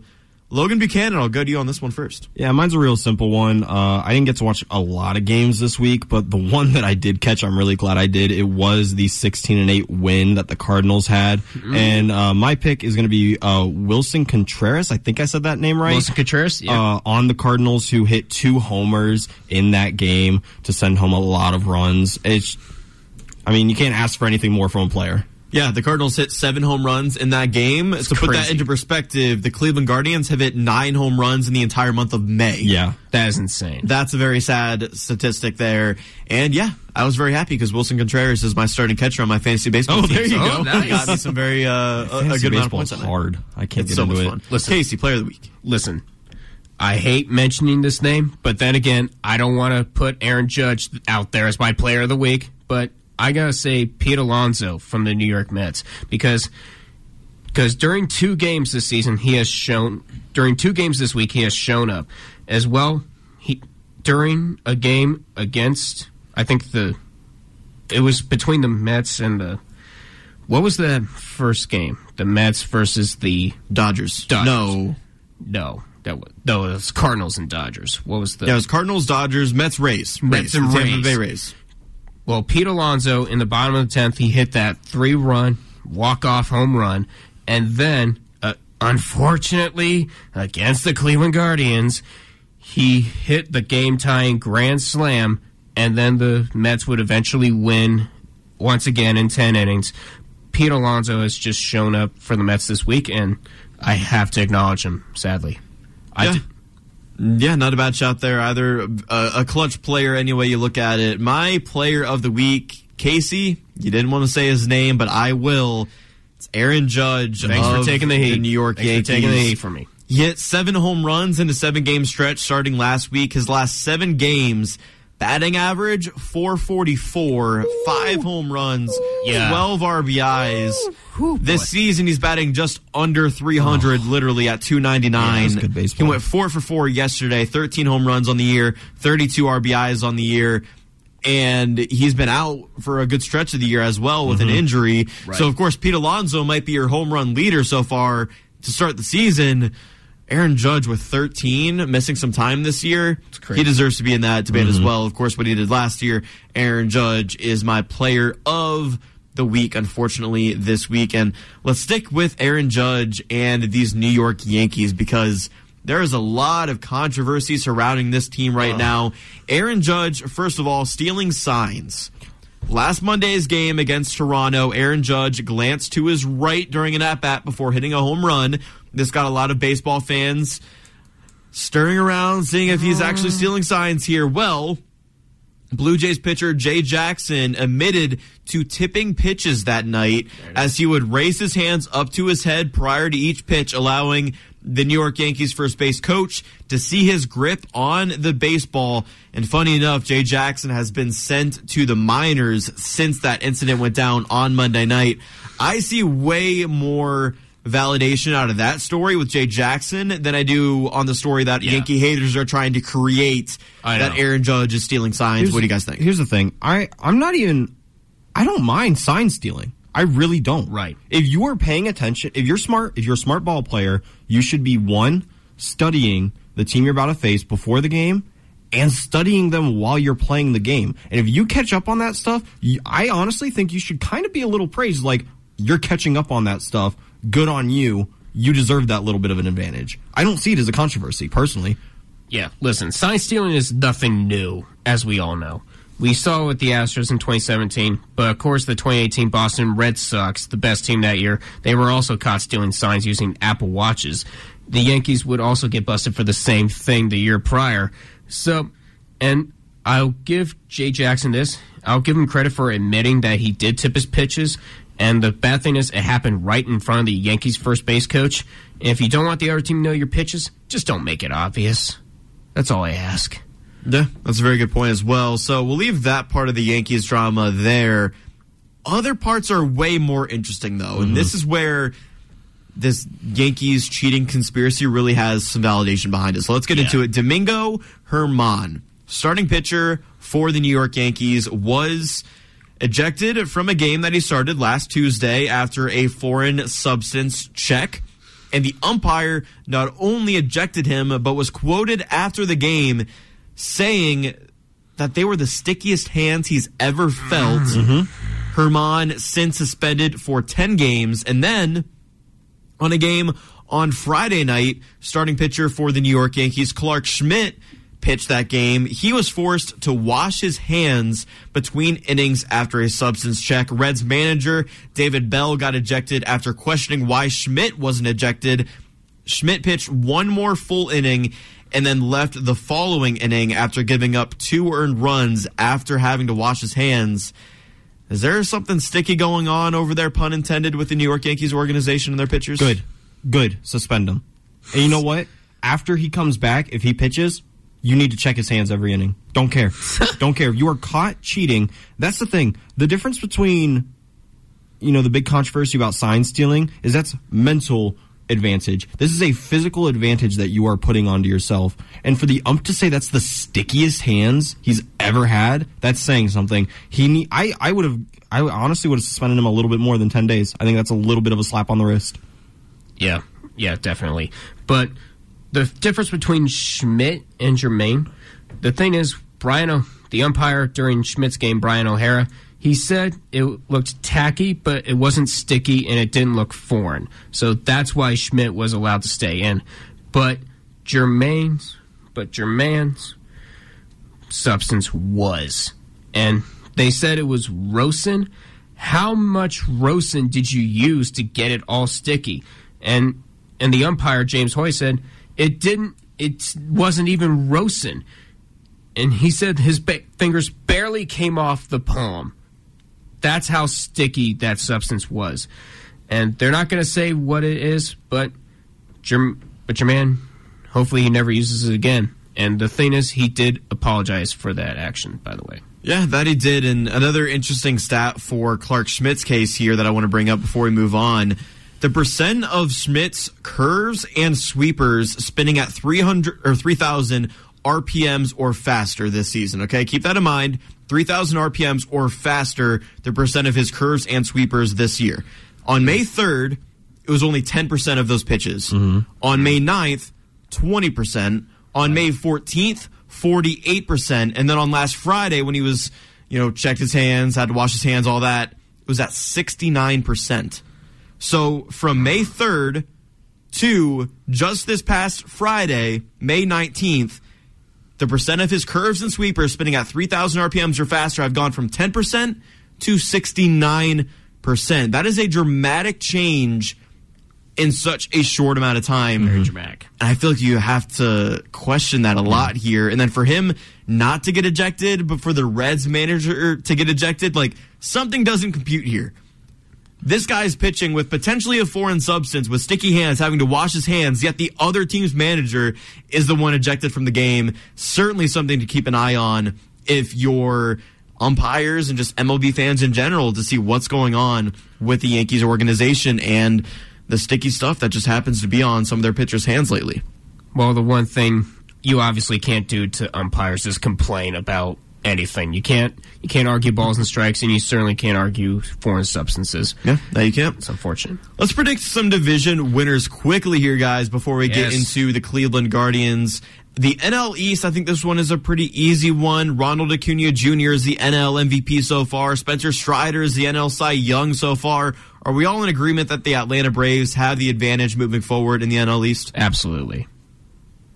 Maybe. Interesting. Who do you have? I was kind of thinking the Marlins might be able to bring it back a little bit. Marlins, wow. I doubt the Marlins are going to be competitive down the stretch. I could see the Mets or Phillies somewhat getting back into the groove of things. They've had disappointing seasons so far, but I think it's the Braves' division to lose. Interesting there, Logan. Yeah. Giving the Marlins some credit. Give them a little Marlin credit. Fair You're enough. just deviating. I can see it. Yeah. Well, the NL West. Logan, I'll go to you first on this one. I'm not on my notes right now. I have the LA Dodgers. I think they're going to remain on top. As much as I don't want to say it, it's going to be the Dodgers. Yeah, in the long run, the Padres are truly their only competition, but they currently sit fourth in the division. Again, kind of like the Guardians. I mean, the Padres definitely had a higher ceiling than the Guardians did going into this season, don't get me wrong. But in terms of two teams both having disappointing starts to the year, yeah, you can compare the Padres and Guardians to that extent. But yeah, the LA Dodgers, number one in the NL West. Last NL division here, the NL Central. And I have a hot take here, but I want to hear from you guys first. I got Pittsburgh Pirates. I think their season started off strong. They kind of dipped a little bit. I think it was just a tiny dip. I think they may be able to bring it back. I never thought I would hear the day that the Pittsburgh Pirates would win the NL Central. Never thought.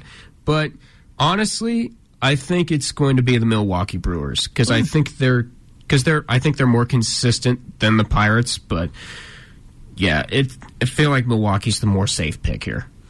Give me the St. Louis Cardinals to rally back from a miserable start to the year. They were last in the NL Central for a long time. Now they are fourth, just ahead of the Cincinnati Reds. They're 7-3 in their last 10 games, the Cardinals are. And the Nolans have come to life on this team. Nolan Arenado, Nolan Gorman, they are crushing baseballs right now. Pitching, of course, is still a huge concern, but they have the best roster on paper in the NL Central. I'm betting on that roster on paper to figure it out on the field moving forward for that division. We go to the AL East. The Tampa Bay Rays are the best team in baseball right now, record-wise. Are they going to be the best team in baseball moving forward in order to claim one of the best divisions in all of baseball? Listen, objects in the mirror appear closer than they appear. And right now, that object is Baltimore. I think the Orioles have a chance. Jake Murray, the GOAT, I got you, man.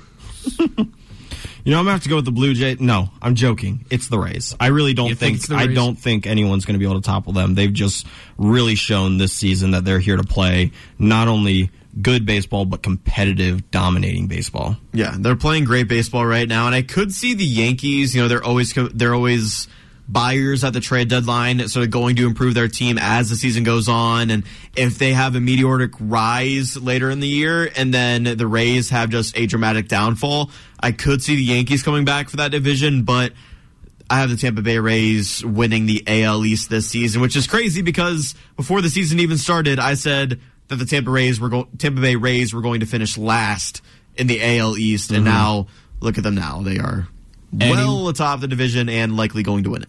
Anyone but the Yankees. That's all I ask. Of course. The AL West, are we all in agreement? Houston Astros here? Oh, I can't say Houston Astros. I mean, it hurts to say, but that's where I'm going. I can't. What is? I want to hear what Logan has to say. I say the Angels. Really? The Rangers are number one right now, but yeah, the Rangers are. I mean, good for them. The sports analyst in me should say Astros because I do think they may take it, but I'm not a huge fan of the Astros and how they play ball, so I kind of just biased picked the Angels there. All right, fair enough. I mean, I'm not a big fan of the Astros either, but at this point, they're starting to get hot at the right times, and right now the Rangers, I don't trust them to hold a division lead. Not with everything they've done these last decade. I I see Houston taking this. Yeah, as do I. They just got Jose Altuve back, and when it comes to the Rangers, they do lead the division right now, but I don't expect them and Adolis Garcia especially to stay hot all season long. And then, of course, the last division, our very own Cleveland Guardians in the AL Central. Twins lead it. Detroit is right there in second, and then the Guardians fall in third in the AL Central right now. Do the Guardians make a run here? I mean, we're only a little bit more than a quarter of the way into the year. Do the Guardians make a run? Like I said, Guardians, you need to win more than one game out of a 3-game series. Right now, you haven't convinced me that you can. I'm going to stick with the current leaders of the division, Minnesota. Until the Guardians prove me wrong, I'm sticking with Minnesota, and I'm picking against the Guardians. I don't want to do it, but I have to do what's right. We're going to hear it at the end of the season. It's going to be your division leaders of the AL Central, the Cleveland Guardians. We're not leading the division right now. It doesn't matter. It doesn't matter. Guardians all the way. If they can make the changes now that we have talked about over the past couple of weeks, if they can make these changes, implement them now, they have a real shot of dethroning the Twins and possibly the Tigers if they go up even farther. Yeah, I agree with you, Logan. The Guardians, they always start slow and come on strong later in the season. And if you look at last year, the Guardians won the AL Central. We all know this, but they also started the year miserably. Exactly. Yeah. And they're doing the same this year. Injuries to McKenzie and Savali don't help anything, but Tanner Bybee and Logan Allen have been pleasant surprises. You fix the catcher, you fix the right field, you make some changes and see how those work and make adjustments based on those changes, like I said last segment, and you have something to work with, something to contend with in the AL Central. And the million-dollar question is, are the Guardians going to be smart enough to make all those changes? I think so. That's a good point. And with that, I will say that I trust Terry Francona to make those moves. And he's made a lot of questionable decisions this year. Putting James Karinchak in a high-leverage situation, if I see that one more time, I'm going to drive to Progressive Field myself, stomp on home plate, and scream at whoever I need to scream at to get James Karinchak off the Cleveland Guardians roster, okay? I wasn't even planning on going on this little James Karinchak rant I'm going on right now, but he was the one who gave up that grand slam to Pete Alonso on Friday night. Hey, Guardians, can I get footage of that field when Jake Burns on home plate, please? Yeah. And while you're at it, it's going to be on the news. And while you're probably be in jail, you know. And while you're at it, can you get footage of him stealing Tito's scooter? Because you know that's going to happen. Anyways, but that's what I should have said. Yeah. But then again, James Karinchak was put in that position because Sam Hentges was the one. Yeah, he didn't have a good night. He didn't have a good night either. But James Karinchak has time and time again, and literally, true story. I was in the car driving home. And I get the notification on my watch saying Pete Alonso hit a grand slam. The game is now tied 7-7. I'm like, it was off James Karinchak, wasn't it? Sure enough, I check when I get home, go on my MLB app, boom, James Karinchak gave up the grand slam to Pete Alonso. How did I know? Because James Karinchak is the worst bullpen pitcher that the Cleveland Guardians have right now, and maybe ever. He's terrible. If there's two pitchers on this roster that will let you down 100% of the time, it's Karinchak and Zach Plesac. That's all I'm going to say.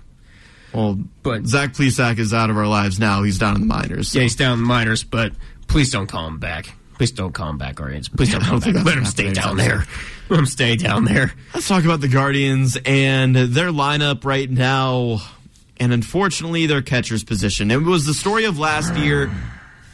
We had Austin Hedges, we had Luke Maile, but not a ton of offensive production from the catchers last year, and somehow this year it has gotten even worse with the tandem of Mike Zunino and Cam Gallagher. Catchers this month, in the month of May, they are 4-55 with 28 strikeouts and a big fat zero extra base hits in the month of May. Guys, what are we doing here with the catcher situation? Well, I love what the Guardians did today, calling up Bo Naylor. Yep. My thing is, I just don't know if it's going to be permanent because they called him up for the 27th player for today's doubleheader. So they brought him up to fill that slot because you're allowed to bring a guy up without making a corresponding move by setting another guy down. So after today's doubleheader, is Bo Naylor going to be a Columbus Clipper again? That's the thing. Hopefully not. That's the thing, is you have him right now, put him in. Let him get some play time. And Zunino is catching today in game 1 at least. So he's not even going to play in game 1. Unless he's a pinch hitter, of course. That could happen. I can mainly see Bo Naylor right now as an experiment. Right now, Mike Zunino, he kind of did have a good start, but then he just collapsed in the month of May. Well, this is the thing, is we acquired him for his offense, and he's done nothing. Right. Not nothing, but not what we need. Nothing. We need on base, and what was your stat? Zero.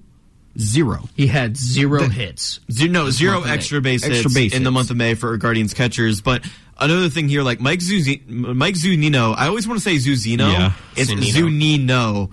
Sorry for always messing up that name, but Zunino, in 28 games started, his only redeeming quality is his management of the pitching staff. That's the only thing he's good at. Great. He's good at managing pitchers, which is a huge part of being a catcher for a team. Totally understand that. Good for him. But he's not a good defensive catcher, and he's certainly not a good offensive catcher, and that's shown so far. So, and in 28 games started, where I was going, 4.82 runs allowed per game. So is he actually that good at managing the pitching staff? You can question that. The Guardians have an 11-17 record when he's the starting catcher, and Mike Zunino, 46.9% strikeout rate. Half the time he steps up to the dish, he's striking out. In May, he's had 27 at-bats in the month of May. He has not recorded a hit in the month of May, and he has struck out 21 it's ridiculous. Of those 27 times. If you're brought in for offense and you're not providing it, what are we doing with you? It's gotten to the point where people on Twitter are actually saying, I miss Austin Hedges. It's gotten to that point. Because at least Austin Hedges gives you a good hit once in a blue moon. Mike Zunino, I see none. I haven't seen Mike Zunino on the score sheet. Not once. Yeah. It's a tough reality that the Guardians live in right now with their catching situation. Is it Bo Naylor time? Yeah. He's called up right now. We'll see if he stays. He's batting .257, has 9 home runs and 32 RBIs for AAA Columbus. His brother, Josh Naylor, leads the Guardians in home runs this season with 7. So Bo Naylor hitting more than that in the minors with 9. Of course, easier competition, but still something to be amazed by. Yeah.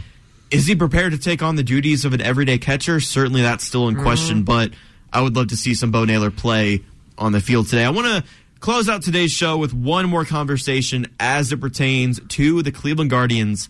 I've been teasing it all show long. Does a certain Guardian deserve to be traded? Is this potentially his last year as a Cleveland Guardian? It's a talk around town.